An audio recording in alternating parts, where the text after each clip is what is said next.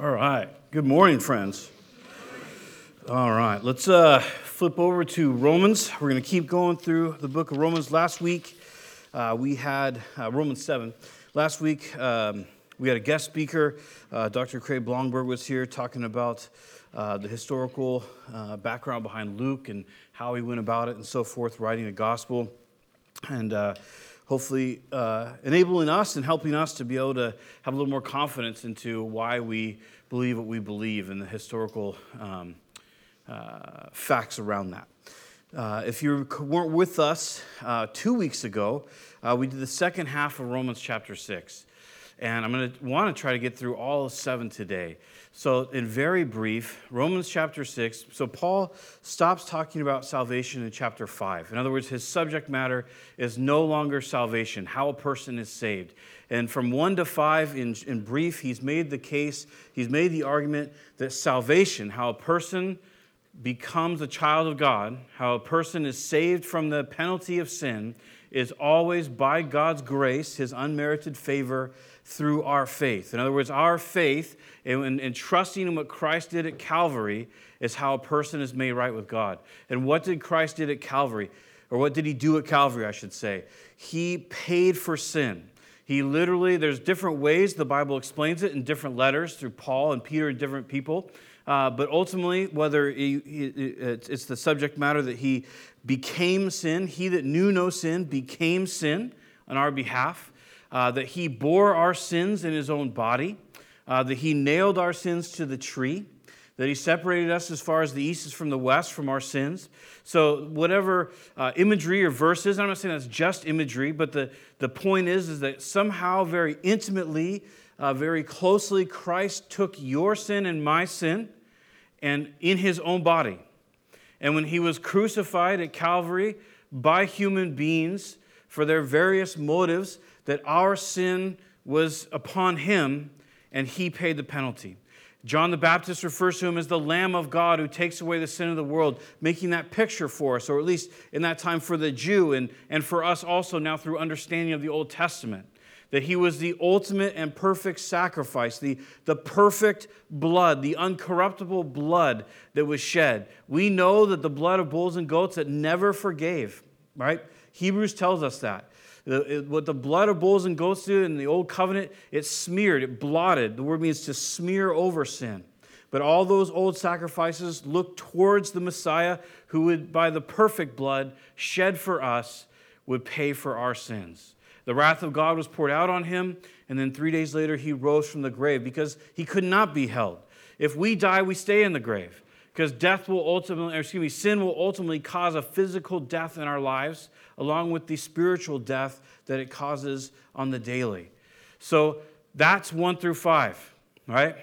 In the beginning of 6, now we're talking about something different. The language changes a little bit, and it starts to talk about fruit and living and reckoning and the principles and sanctification of how a person now who gets saved begins to walk with Jesus. And as we've been talking about it, we've been talking about the fact that for many of us, whether it's through a crusade or a Bible tract or a friend or an enemy or whatever it might be, that somehow we heard the gospel and we got saved. But for many of us, after we said, yes, I trust in and I want to invite what Christ did for me into my life. I need that forgiveness. We were just kind of left to float. We're not here to insult anyone or measure people. We just knew we were saved. And so we just started going to church and doing our thing. But there's so much more to being saved. Not necessarily the idea of like laborious work and terribleness. That's not it at all. That's religion. But it's how can we as Christians now begin to walk with God and to experience the life that Jesus promised us, right? He said, I come that they might have a life and that more abundantly. He said, if anyone is thirsty, let him come into me and drink, and out of his innermost beings will flow rivers of living water. So the life that Jesus spoke of that would come through his cross oftentimes or can be very different than the life that we would experience. How many of us would describe it and say, how are you doing today? Oh, it's crazy. It's like I have this well in my gut, and it just flows all the time with joy and peace. But that's what Jesus called us to. So that also there can be a disconnect between what we experience as Christians, depending on how we've been discipled or if we've been discipled, depending on how we've considered the Scripture, how it's been explained to us. There can be this disconnect between what Jesus described he came to bring and what we experience. And chapter 6, 7, and 8 is how you and I begin to and walk in what Jesus promised us. That idea of an amazing life, a full life, the fruit being love and joy and peace rather than anxiety or anger and discontentment that we experience in the world. And so the first part of chapter 6, it's all about knowledge. Not knowledge that puffs up, but things that we know happened. That God says happened when we got saved. He says that when Christ died at the cross, and when we trusted in that we died with him. Obviously not physically, but that Christ accounted us, or I should say the Father accounted us as dead as the Son, as his Son was. So when Christ died, and we identify with that by faith, the Scripture says that we died also. What does that even matter? What's the importance of that? What it's talking about there in short, and I encourage you to go back and consider it for yourself, is that there was a new person or a new man in Christ when he was raised from the dead. So the Bible says that by us dying with Christ, we died to sin, we died to our old nature, and we died to the power of sin. In other words, we were separated from it. Death in the Scripture it's an explanation of a separation. Whether it's spiritual death as a person who might reject Christ and reject the payment for sin, that there will be a spiritual separation forever from the Father, right? Or whether it's a physical. If I die physically, I've been separated. My soul is separated from this body. My soul is separated from humanity in this world, and it is now in a different place, right? So death, that's the idea of death. So we've been set free from the power of sin. What does that mean practically? It means, and this is kind of the tough news, when we sin, it's nobody's fault but our own. The devil has never made anyone sin. That's never happened. The idea of the demon of pornography or the demon of lying or demon of this jumping on you and causing you to do something, it's a lie. It's not true. Is there spiritual warfare, and is Satan, pretty darn good, as well as other folks, including ourselves, at helping other people sin? Sure. But we're the ones that choose it every time. When we share the juicy gossip tidbit, we choose that. It's not the demon of gossip on me. No, it's me. And that's the tough part. But the good part is this. You don't have to do that anymore. You've been set free from that. And I think that many of us, just whether it's from teaching or experience or whatever it is, when we have besetting sin or something that we always fall into, if we always rage if we're cut off in traffic, if we always, rage while we're watching TV, if we're always worried about everything as if God will not provide for us, if, fill in the blank, if I'm lusting about everything, if I'm coveting everything, whatever it might be, that I don't have to do that anymore. And for many of us, I think we experience that. And what we're waiting for, and I mean this with all the respect in the world, I've done this in my own life. We're waiting to just feel different. If we look at our phone or Facebook too much, we're just waiting for one day to not want to do that anymore. Like we're just going to wake up and go, I just never coveted again. I've never been proud again. I just don't feel like it anymore. It's interesting because our whole society, I couldn't speak for the globe, but for the United States of America, our whole society is do what you feel like doing. You be you. As if that's the true liberty. To do everything that you feel. So we're conditioned. It's our sinful nature, our society. Everything just tells you, just wait till you feel like doing something else. If you feel like sticking in your marriage, stick in your marriage. If you feel like leaving it, hey, you got to be true to yourself. You should leave it. Isn't that what everything is said to us all the time? So for many of us, when we're dealing with besetting sin, we just want to feel different about it. We want to be delivered. And when we say oftentimes in Christian circles, delivered, what we're saying is, I just want to just not ever be tempted again, and then I won't do it. And then it goes to this weird psychological place, doesn't it? Well, if God didn't want me to do that, he would deliver me from it. But he doesn't deliver me from it, so clearly it's okay with him. So he and I, we have a deal. He understands that this is something that's hard for me, and it's cool. It's really bizarre how we go there. But the gospel says, no, you died with Christ, you've been raised with him, you actually have been separated from the power, the authority of sin, and you're now free to walk however God has called you to walk. And the twist in it is that we can look at that sometimes as saying no to ourselves. Jesus put it this way, take up your cross daily and follow after me. And we can look at that and we go, that's death. I don't want that. It's true. It is death. It's death to the nature that we inherited through Adam that has been causing death for the history of humanity, or since the fall, I should say. That has been causing separation and anger and angst and all the craziness. Yeah, it is sometimes difficult because the sinful nature does not want to relinquish control of our soul. And sin feels good. So the whole point is that we've been liberated from that, and we have a new life that we can live in Christ. And then the second half of chapter 6, unfortunately, whatever reason, technical problems, it didn't get recorded. So, it's just gone. Well, it's still there, but as far as any teachings from here, they're not there. But in the second half is this.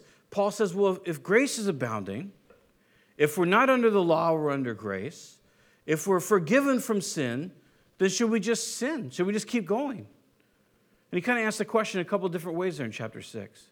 And his answer is no, God forbid. And all the rhetorical questions that Paul always asks, his response, depending on your translation, is God forbid. Literally, it would read something to the effect of like, don't ever say that, essentially. Don't ever say that. And so the second portion is this. He says, don't you understand? Again, this isn't salvation. This is fruit. He says, don't you understand that whatever you yield the members of your body to, that's what you're a slave of? And he says, in the past, we were slaves to sin. In other words, we didn't have the Holy Spirit in us. We didn't have God's life in us. We weren't part of that new creation in Christ. All we could ever do was sin. We were slaves to it. We're slaves to our desires, what we wanted to do, how we asserted ourselves, our thought processes. And he makes the analogy, he says, we were free from righteousness. We had no duty to it. We had no attachment to it. We had no care for it. When we were unsaved and we didn't have Christ in our hearts or the Holy Spirit bonded to our souls, however you would like to describe it. Before we were saved, we were completely enslaved to sin, but now we're free from it. And so we have the option, what am I going to yield the members of my body to? Am I going to yield the members of my body, members just being my arms, my legs, my mouth, my eyes, my brain, what am I going to yield it to? Am I going to yield it to Christ and walk in this new creation and life that he created for me at his resurrection after Calvary? His input from the Holy Spirit as he seeks to lead and guide me? Or am I going to listen to my old nature that is perpetually and can only be self-centered, that always looks for itself, that always looks out for number one, that always protects me? Which one am I going to live by? So what we've been using as a base, if you remember, is to love, right? Because love is the fulfillment of the law.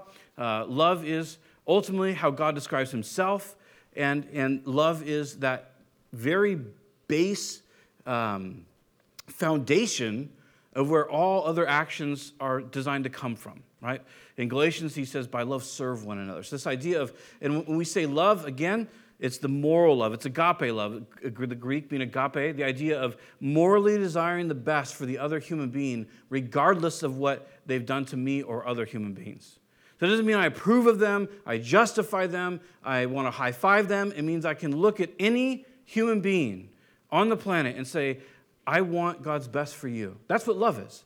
So if I operate out of a place of love, I'm operating to bring people the best. Now, that could be hard words. It could be soft words. It could be all sorts of things. But that's what we're called. That's the sin that we're talking about. So if I can now yield my body, my mouth, I can yield it to the old nature. And what's the old nature going to bring? Anger, complaining, gossip, tearing down other human beings. It's going to, the flesh will always, now we can say nice things in the flesh, and we probably said some nice things before we were saved. But oftentimes, even in those nice things, there can be a deeper desire in our hearts that really isn't just to compliment someone else. Sometimes we've even said nice things just because we want to gain favor from someone else.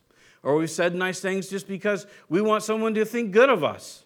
Not because we looked at them and say, I just purely and intrinsically want the best for you. And that's why I will say these words.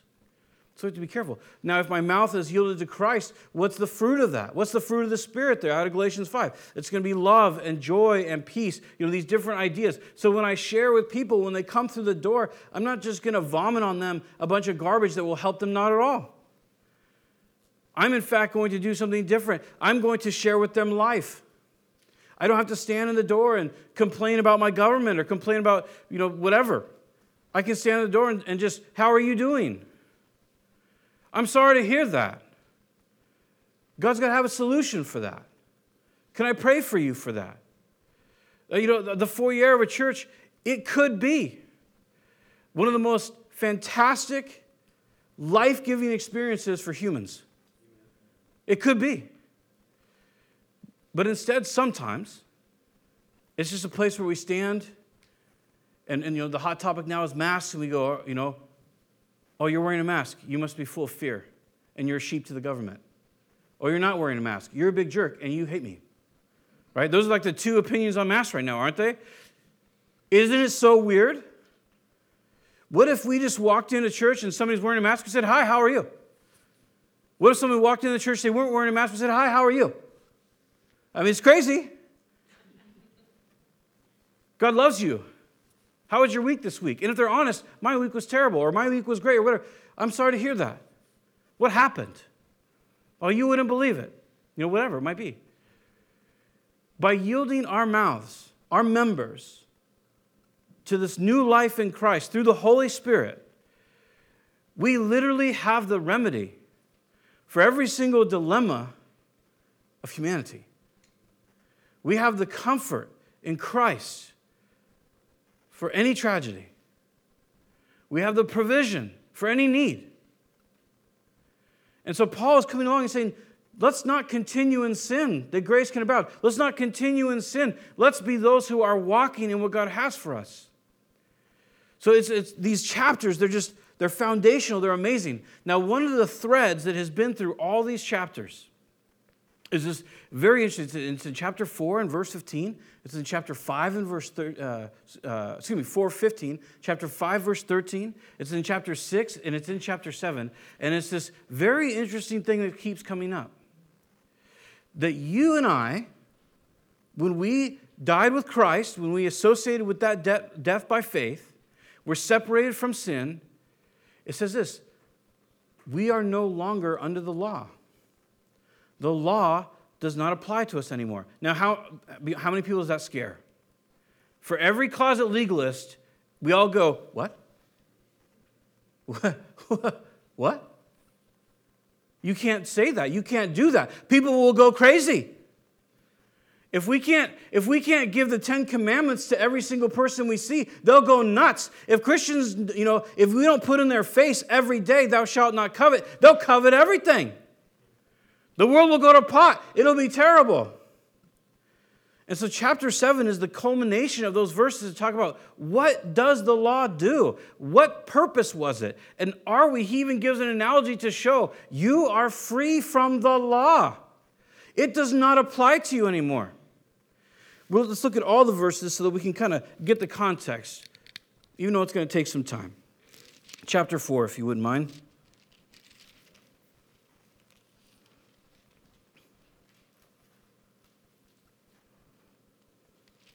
And in Romans chapter 4,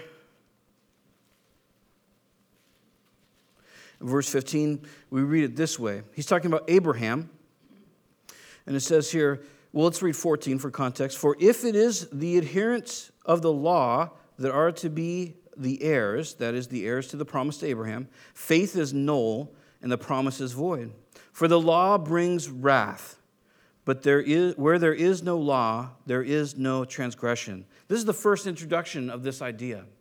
That where there is not a law, there's no transgression. Now we know that from Adam to Moses, everybody still died. From Adam to Moses, there's no written law that we have recorded. And Paul seems to really support that idea. But everybody still died. But their sin was not charged to them. Just like if there's no speed limit, if you drive down the road and there is no speed limit sign, you cannot get a ticket, can you? In fact, if you were on a road that had no speed limit sign, and you're on there for 50 miles, and you got pulled over, and the officer said, hey, you're doing 70 miles an hour, I'm giving you a ticket, what would you say? You would say to that officer, there's no sign. How can you ticket me when there's no sign? You would go to court, and the court would do what? It would uphold you, wouldn't it? Because you cannot be charged for a law that is not posted and exists.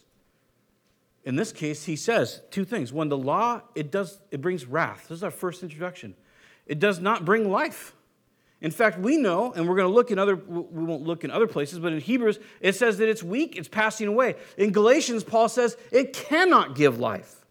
The law, following the law, cannot give life. It can only bring wrath. That's all the law could do, because we can't fulfill it. Chapter 5.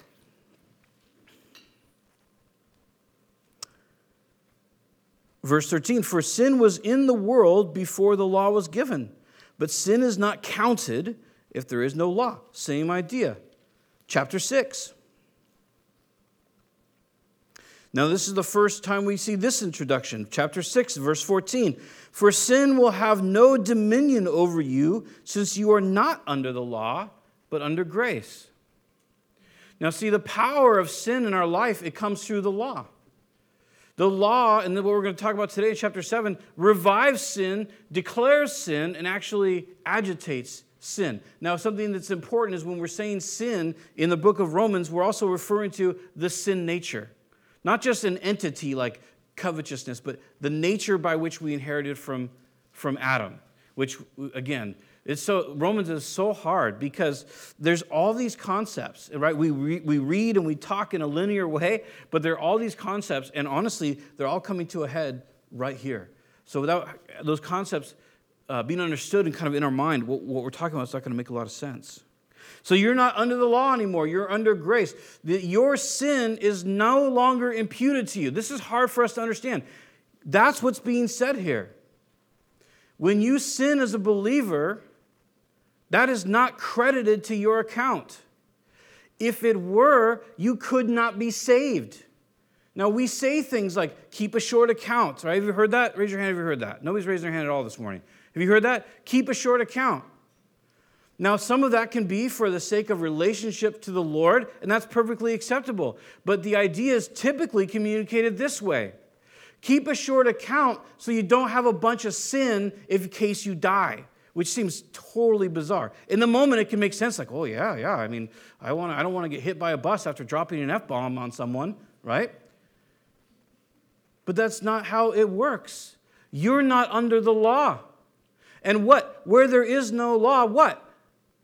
Sin is not imputed, right? So when you got saved and you trusted in Christ, your sin is eternally forgiven.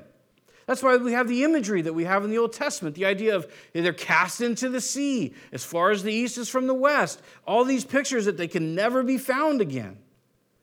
So we have this incredible forgiveness in Christ. And now Paul is going to expand because, especially to the Jew, and for many of us, we just aren't okay with that. Because we grow up and we live in a meritorious place. And so since our entire life is based on merit, we measure others on merit. We're measured on merit. We can't imagine that Jesus Christ's blood is so powerful, it erases merit. It just forgives sin. And so Paul's going to talk about in chapter 7, here's why it forgives sin. Because we're separate from the law. Or do you not know, brothers? 7:1. Do you not know, brothers, for I am speaking to those who know the law. Now, we don't want to necessarily just say to Jews, because he says to brothers. And he's writing to Rome, right? He's writing to Roman Christians is who he's writing to. So when he says those who know the law, he's not just saying, oh, I'm only talking to Jews. Most Christians would be familiar with the law. Remember, they don't have the Bible. They don't have the New Testament. They don't have the Gospels. And, we're talking about 56 to 65 AD, so many of those letters, they don't have that. And most churches aren't going to have that. Remember, the actual Bible is created, assembled in the 300s. And the Gutenberg press isn't until way after that. So realistically, the idea of every single person having a Bible, remember, that's not until the 1800s, our 1800s, where like every single person had a Bible, or you could get one, or every church had one. It's a long time before that. So what did they talk from? They talked through this from the Old Testament. They talked about the prophecies. They talked about what was fulfilled in Christ. They don't have all the things. They had itinerant messengers that would come around that would talk about New Testament principles and these type of things. So when every Christian would have some sort of understanding, even as a Gentile coming into that, getting saved, coming to and gathering with other believers, would have some sort of concept of the law at that point. So when he says brothers, remember it's the Greek word for brothers and sisters. And he's speaking to those who know the law, who are familiar with it. And he says, the law is binding on a person only as long as he lives. Don't you know that a law only binds a person as long as he lives? For a married woman is bound by law to her husband, and while he lives. But if her husband dies, she is released from the law of marriage. Accordingly, she will be called an adulteress if she lives with another man while her husband is alive. But if her husband dies, she is free from that law, and if she marries another man, she is not an adulteress. So Paul creates an analogy, and he says, look, if you're familiar with the law, and actually it went both ways, but if you're familiar with the law, he says, if you're married to someone in the Old Covenant, and let me just make a side note, this is not Paul trying to describe the definitive protocols for marriage and divorce. And I just want to throw it out there. Because I don't know about you, but I've definitely seen people turn here and say, well, in Romans 7, Paul says, unless you're like, well, you also miss out on like 1 Corinthians and places where he talks about abandonment, abuse, and things like that. So this is not the definitive passage on marriage and divorce. It's important we know that as a side note. But he does make this picture, and he says, look, as long as two people are married, if someone steps out on their spouse, that person is an adulterer, right? That's something we can all agree with. But if that person's spouse dies, if they go and get remarried, we don't go, you're committing adultery, right? They're widowed, and they're morally free to go and marry again. That's his point. So he's illustrating the point that we died in Christ to the law. He's going to go on. Likewise, my brothers, you also have died to the law through the body of Christ, so that you may belong to another, to him who has been raised from the dead, in order that we may bear fruit for God. There's fruit again, but here's the point. He says, look, just like the person who's widowed is separated from the law of being unable to be remarried, so also because you died, you are separated from the law also. We are both the husband and the wife in this analogy. We have been separated from the law through the death of Christ because we're identified with it. Why does that matter? For some repetition. Because where there is no law, there's no imputation of sin. I think the Bible had to say that 4 times to us, not to mention the book of Galatians. Because for many of us, that's a very scary concept, to think that there could just be forgiveness of sin without earning it, without trying hard, that it is truly a gift of God. That he says, here is a gift that I gave you in my Son, that you can be forgiven of your sin eternally and have eternity in me. It's a tremendous gift. And he says the reason it works is because you're not under the law anymore. Now remember, if we went back through 6, nobody's saying that sin doesn't hurt anymore. Nobody's saying that sin doesn't matter. Sin will always destroy. It always will. It will always cause destruction. It will always cause death. It will always hurt. If I'm a Christian and I tell someone off, will that have repercussions? Yes. It could have repercussions for the rest of someone's life. How many stories do we hear about? And I'm not sticking someone's sin solely on themselves or on someone else, but how many stories do we hear where people say, I don't go to church because it's ridiculous and stupid. And then you do a little bit of talking, and what you find out is, oh, I went to this particular school and got the poo kicked out of me all the time.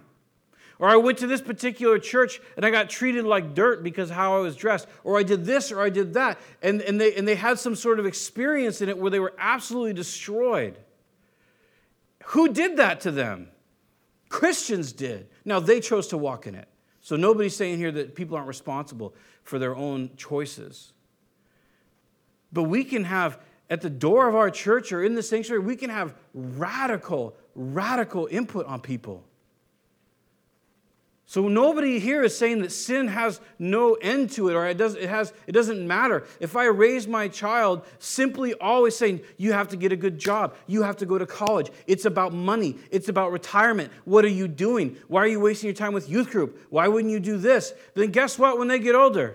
There's actually a really funny, I don't recommend looking at it,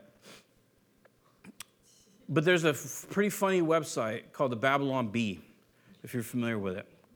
And the reason I don't recommend looking at it is because a lot of it is just sarcastic satire to pretty much treat other Christians poorly. But every once in a while, there's a pretty funny little blurb in there. And one of them is an interview. It's all fake, but it's an interview with these parents. And they go, yeah, we don't, they're trying to figure out why their daughter doesn't want to go to church in college. And they're like, well, we always went to church. When there wasn't a basketball game or a football game, when there wasn't, a school event, when there wasn't something we were doing on the weekends, yeah, if there wasn't something else happening, we always went.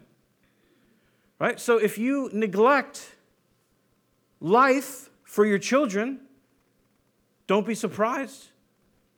There'll be a fruit to it. And that's where we've gone with this, right? Now he says fruit. Now he's talking about fruit in Romans chapter 7. So we're not talking about salvation. We're not talking about that. We've been separated from the law so that we could serve another. And he says here, in verse 4, he says, likewise, brothers, just for review, you also have died to the law through the body of Christ, so that you may belong to another, to him who has been raised from the dead, in order that we may bear fruit for God. Notice, in order that, so that you may, so that this can happen. He doesn't say it's a guarantee. He doesn't say you'll just do it. He says, no, you've been separated from the law so that you can be another, so you can be Christ. So you can walk with him, you can hear from him, you can be involved with him, you can bear his fruit. That's why he says we've been separated from the law through the death of Christ. Verse 5, for while we were living in the flesh, now the idea is there, when we're still living in flesh, right? Everybody here have flesh on? We're still living in flesh. So he's not saying while we were still in the body. What he's referring back to is when we were living according to our sinful nature. In other words, when we were still slaves to our old nature, before we were saved. He says, for while we were living in the flesh, our sinful passions, aroused by the law, were at work in our members to bear fruit for death. So in the first part of the verse, or the first section there, he says that we would be separated. We died to the law so that we could be separated from sin, the power of sin, and so we no longer have to obey it, so that we could belong to another, that is Christ, and then we could produce Christ's fruit. And then he says, because remember, when you were still a slave to unrighteousness, referring back to chapter 6, when you were still, all you could do was unrighteousness, remember, you bore a fruit. Your sinful passions aroused by the law. Now, this is an interesting tidbit. Not only does the law reveal sin, it arouses sin. Remember, sin nature. It was funny because I was having a conversation a while ago, actually, with a kid. And we were just talking about their interaction with their parents. And the child said, when my parents said, don't do this, it just makes me want to do it all the more.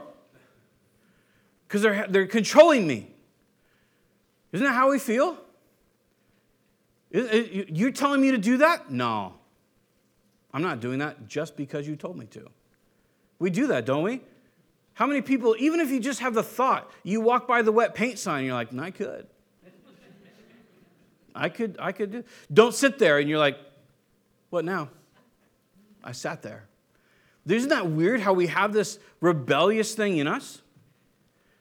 I remember one time, I was a lot younger, and it's a long story, I won't tell the whole thing, but I got pulled over by a police officer, and he was kind of giving me a ration about some stuff. I'm not saying I did or didn't deserve it. And he threw my license back into the car. He goes, go home. And I was like, if I wasn't going to have to stay here longer, I would just tell you, I'm an American citizen. I'll go wherever I want.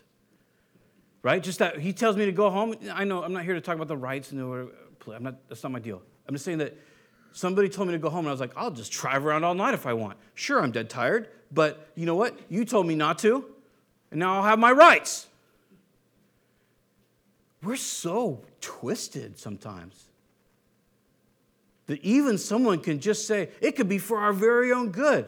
Hey, you don't want to touch that, it's hot. Oh, is it really that hot? That's how depraved we are.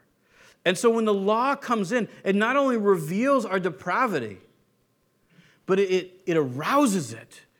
We're so rebellious, we just go, no, we rise to the occasion. That's what the law does. The law never makes a person right. It cannot make a person right with God. All it can do is expose and arouse sin. That's all it does. It does a good job of it too. So he says, that bore fruit to death. But now we are released, verse 6, from the law, having died to that which held us captive. What held us captive? Our own sin. We died to the law, we died to sin. We were held captive by our sin through the law. And he's going to expound on that. It can get a little weird, but we'll work through it.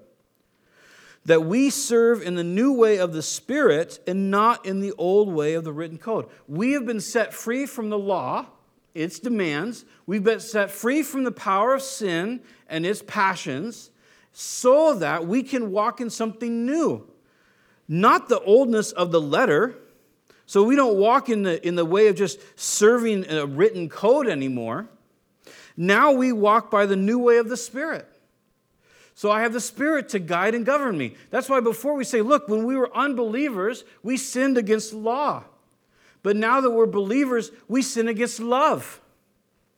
It's not out of the fear of imputation of sin that we want to avoid sin. It's that we want to avoid the fruit that comes from sin and walk in the love that God has for us. It's a completely new dynamic.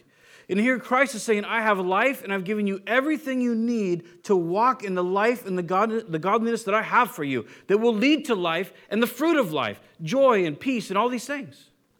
So when we sin against that, really it's the proverbial leaving our change on the table. It's the proverbial of shortchanging ourselves. It's where we go, there could be so much more, but out of a fear of my own soul and desires dying or putting to death my sinful nature, I say no to God and yes to myself out of a desire for pleasure in my life. It will feel good if I ream this person out. It will feel good if I go sex it up over here. It'll feel good to deal with my problems with substances. It will feel good to do these things. We literally end up saying no to God in exchange for some sort of temporal relief or pleasure through sin. And then that leads, obviously, to some pretty dark places. So there's really cool concepts here. You are free. You're free people. Christ sets you free. You have no obligation for your sin, to pay for your sin. It's been paid for.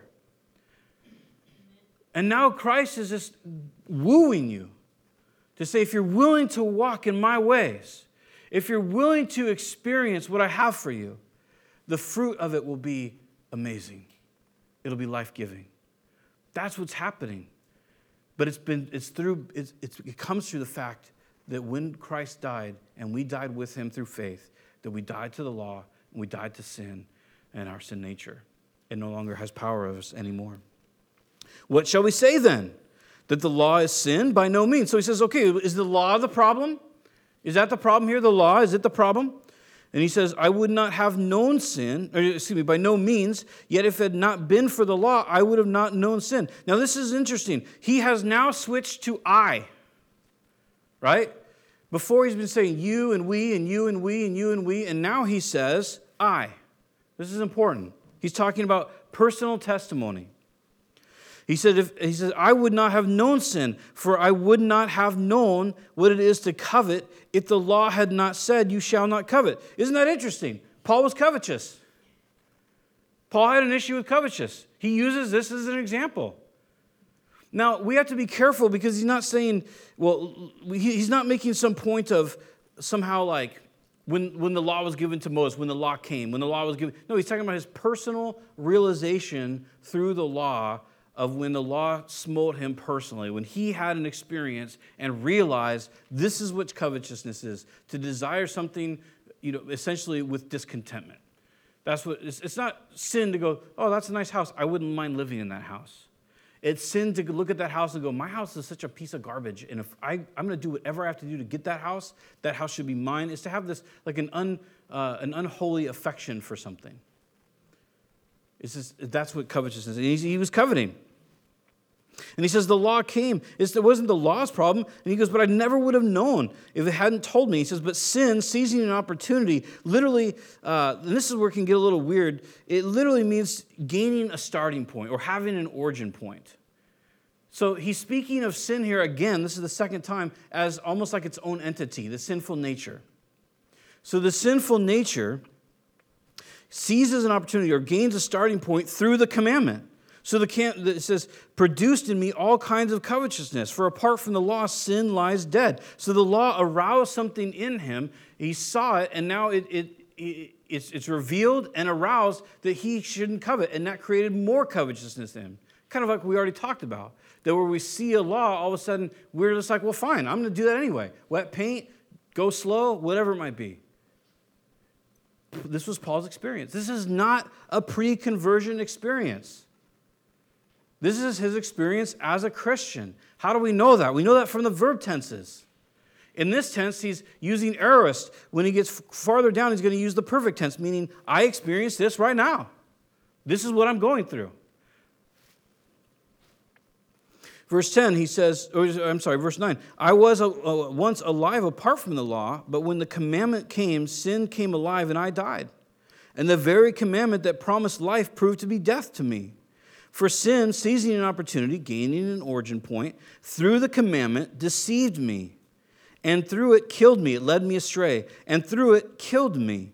So the law is holy, and the commandment and the commandment is holy and righteous and good. So he's making this point. It wasn't the law that slew him. It was the sin through the law. That the sin nature through the law that God gave, he was exposed. His sin was aroused, or it became more active, and then he was slain by it. That's what he's talking about here. And he's saying it's not the law's fault. Did that which is good bring death to me? Again, did the law bring him death? By no means. It wasn't the law that slew him. It was sin, producing death in me through what is good, in order that sin might be shown to be sin, and through the commandment might become sinful beyond measure. So through the commandment, something happened. It was exposed at sin, and not only that, it exposes just how corrupt we really are. The fact that it arouses our sinful nature, that it makes us want to be more rebellious. Oh, I can't listen to that music. I'll listen to it all the more. What? It's crazy stuff, but that's how we do it. Oh, I can't do this. I'll do it all the more. It's pretty wild. So he says, look, I was slain by it. Sin used that to reap death in my life. Verse 14, we know that the law is spiritual, but I am of the flesh, sold under sin, for I do not understand my own actions, for I do not do what I want, but I do the very thing that I hate. Now he's again, this is in the perfect present tense. This is him saying, this is what my life is like right now. This is not past tense writing. He's not saying before I was saved or back then. No, he's saying right now, this is what my life is like. Paul, right? Super apostle. He says this. He says, the law is spiritual, but I'm flesh. So the law is from God, but my origin is from humanity and fallenness. And he says, because of that, he says, I do not understand my own actions. We're super out of time. We're just going to finish this thought. He says, I do not understand my own actions. You know, it's funny because sometimes you ask a kid, you say, why do you do that? Why'd you do that? And they go, I don't know. And if you're like me, you're like, no, you have to know why you did something. What were you thinking? I really wasn't. You know, it's funny because we do that too, don't we? He says, I do the things that I don't want to do. He says, I don't know why I'm doing that. Isn't that comforting? He says, I do not understand my own actions. Paul, why'd you come? I don't know. I know that God is real. I know that he's working.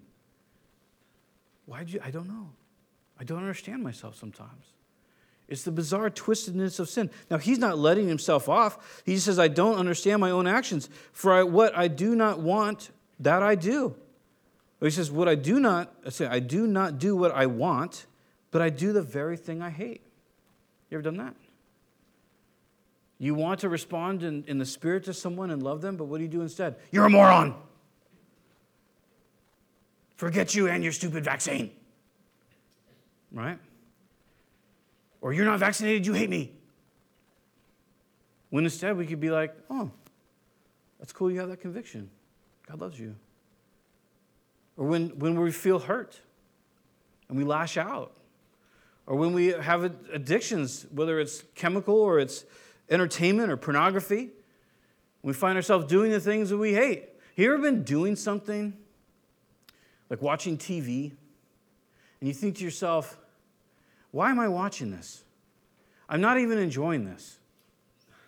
And then you think, I could get up and do something else. But then you don't. And you flip the channels for 15 minutes, and somebody else will come in, what are you watching? Nothing. Why do you keep watching it? I don't know. Because it's better than not watching it, I guess. The things that we in our sin nature, when we yield to our sin nature, that nature, it's always alive. It's always ready. It's always a reminder. And he says, the things that I don't want to do, that's what I find myself doing. I find myself doing the things that I hate. That's what he finds. That's what we find. But he doesn't stop there. He says, for I know that nothing good dwells in me that is in my flesh. For I have the desire to do what is right, but not the ability to carry it out. So he says, in this point of where I'm in my life, he says, and this is something we have to come to as Christians. He says, in my flesh, in myself, outside of Christ, just roll with me on this. If you can embrace this, your life will be incredible. In myself, there is nothing good in me. Just repeat that to yourself on your way home in the car. When someone cuts you off and you get all chapped, in me, outside of Christ, there is nothing good. There's selfishness and desire, distrust, all the fruit from the old nature. See, we got saved because we're wrecked. We had to be separated from the law by Christ because we can't do it. There is nothing good that dwells in me. What good that is in us now is Christ in us working. And he finishes, he says, I have the desire to do what is right, but I don't find it in myself to do it. Now, again, he's not saying there's an excuse for sin. Remember, this comes on the heels of chapter 6. What's chapter 6? You can choose good. So when he says, I don't have what is in me, he's saying, in my sinful nature, I will never just get zapped and just want to be holy. The sinful nature will never high-five you for going to church or following Jesus or having a devotional time. The sin nature and people that are operating in it will never cheer you on for taking a wrong. They'll never cheer you on for absorbing a wrong or, just whatever, fill in the blank on that one. It'll never happen. We're crazy and we're broken. He goes on, we'll end here. For I do not do the good that I want, but the evil that I do not want is what I keep on doing. Now, if I do what I do not want, it is no longer I who do it, but the sin that dwells in me. Again, he's not alleviating himself of his responsibility. He's saying, look, it's the sin nature. And one of the things that this should bring us great hope, because if we're like crazy over time. I apologize for that, but I really didn't want to not cover this. The reality is, in all his other letters to the Corinthians, to the Galatians, to the Ephesians, to the Colossians, to the, did I say Philippians? I can't remember. To all those other people, you know what he always says? Stop acting like who you were and act like who you are, right? Because we're new creations in Christ. And so he's just saying, he's saying, look, he says, it's not me anymore. That's not who I am anymore. I'm a new creation in Christ now. So he's not saying I'm not going to reap consequence from it or I shouldn't or whatever. He's just saying, look, it's not me anymore. I'm separated from that. So I find it to be a law that when I want to do right, evil law is close at hand. Can I just tell you a secret that might change your mind about it? That's like my life verse. Everybody's life verse is like, I'll protect you. And this is mine. Even when I want to do good, evil is always at hand. I'm pro. I can be emptying the trash in the church and have some weird thought like, maybe people will think I'm spiritual. When you guys know I'm not. I can be trying to do some good deed and somehow, some way, some weird thought will creep in and go, blah, blah, blah, blah. And I have to go, no, there's nothing good in me. There's nothing good in me. For I delight in the law of God in my inner being, but I see in my members another law waging war against the law of my mind and making me captive to the law of sin that dwells in my members. Wretched man that I am, who will deliver me from this body of death? Thanks be to God through Jesus Christ our Lord. So that I myself serve the law of God with my mind, but with my flesh I serve the law of sin. He says, look, in my mind, I serve righteousness. I invite righteousness. I want to follow God. And it's at war because in my flesh says, no, get yours. Assert yourself. Take care of you. And he says, that's in my sin nature, that's what I war against in my mind. And then in verse 8, chapter 8 says, therefore there is now no condemnation to those who are in Christ Jesus.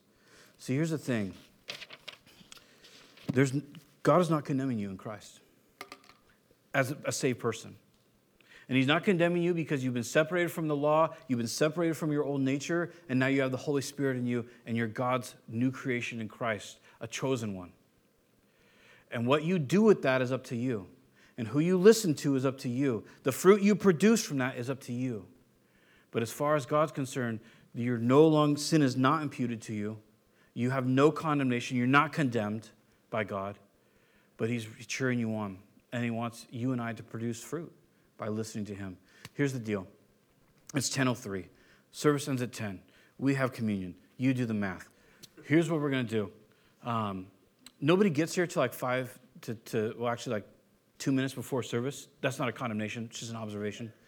Which is fine. I'm not mad about it. Leaves the coffee for me.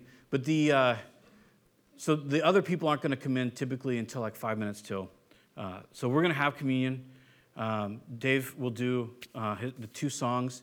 If you got to roll, I get it. We said 10 o'clock. I've gone over. Go ahead and roll. If you'd like to stay for communion, if you want to take communion to go, it's up to you. But what we'll do is just go ahead and grab it. You can partake as you feel led, and we're just going to go. Dave, if you can wrap it up by like 10:12, we're going to go till 10:12. Having said that, having some sort of a semblance to COVID mitigation, the deacons will hand you can come up and the deacons will hand your communion to you. Thank you for your patience. Let's pray. Father, thank you for your word and the promises and your glory. Thank you for your people that have shown up this morning seeking your face. I pray that they be blessed. I pray that you would anoint them this week with your Spirit to guide them in the fruit and the good works that you foreordained for them. I pray, Lord, that we would be a representative of who you are and that we'd be a blessing to you. Lord, thank you. You're very kind. In Jesus' name, amen.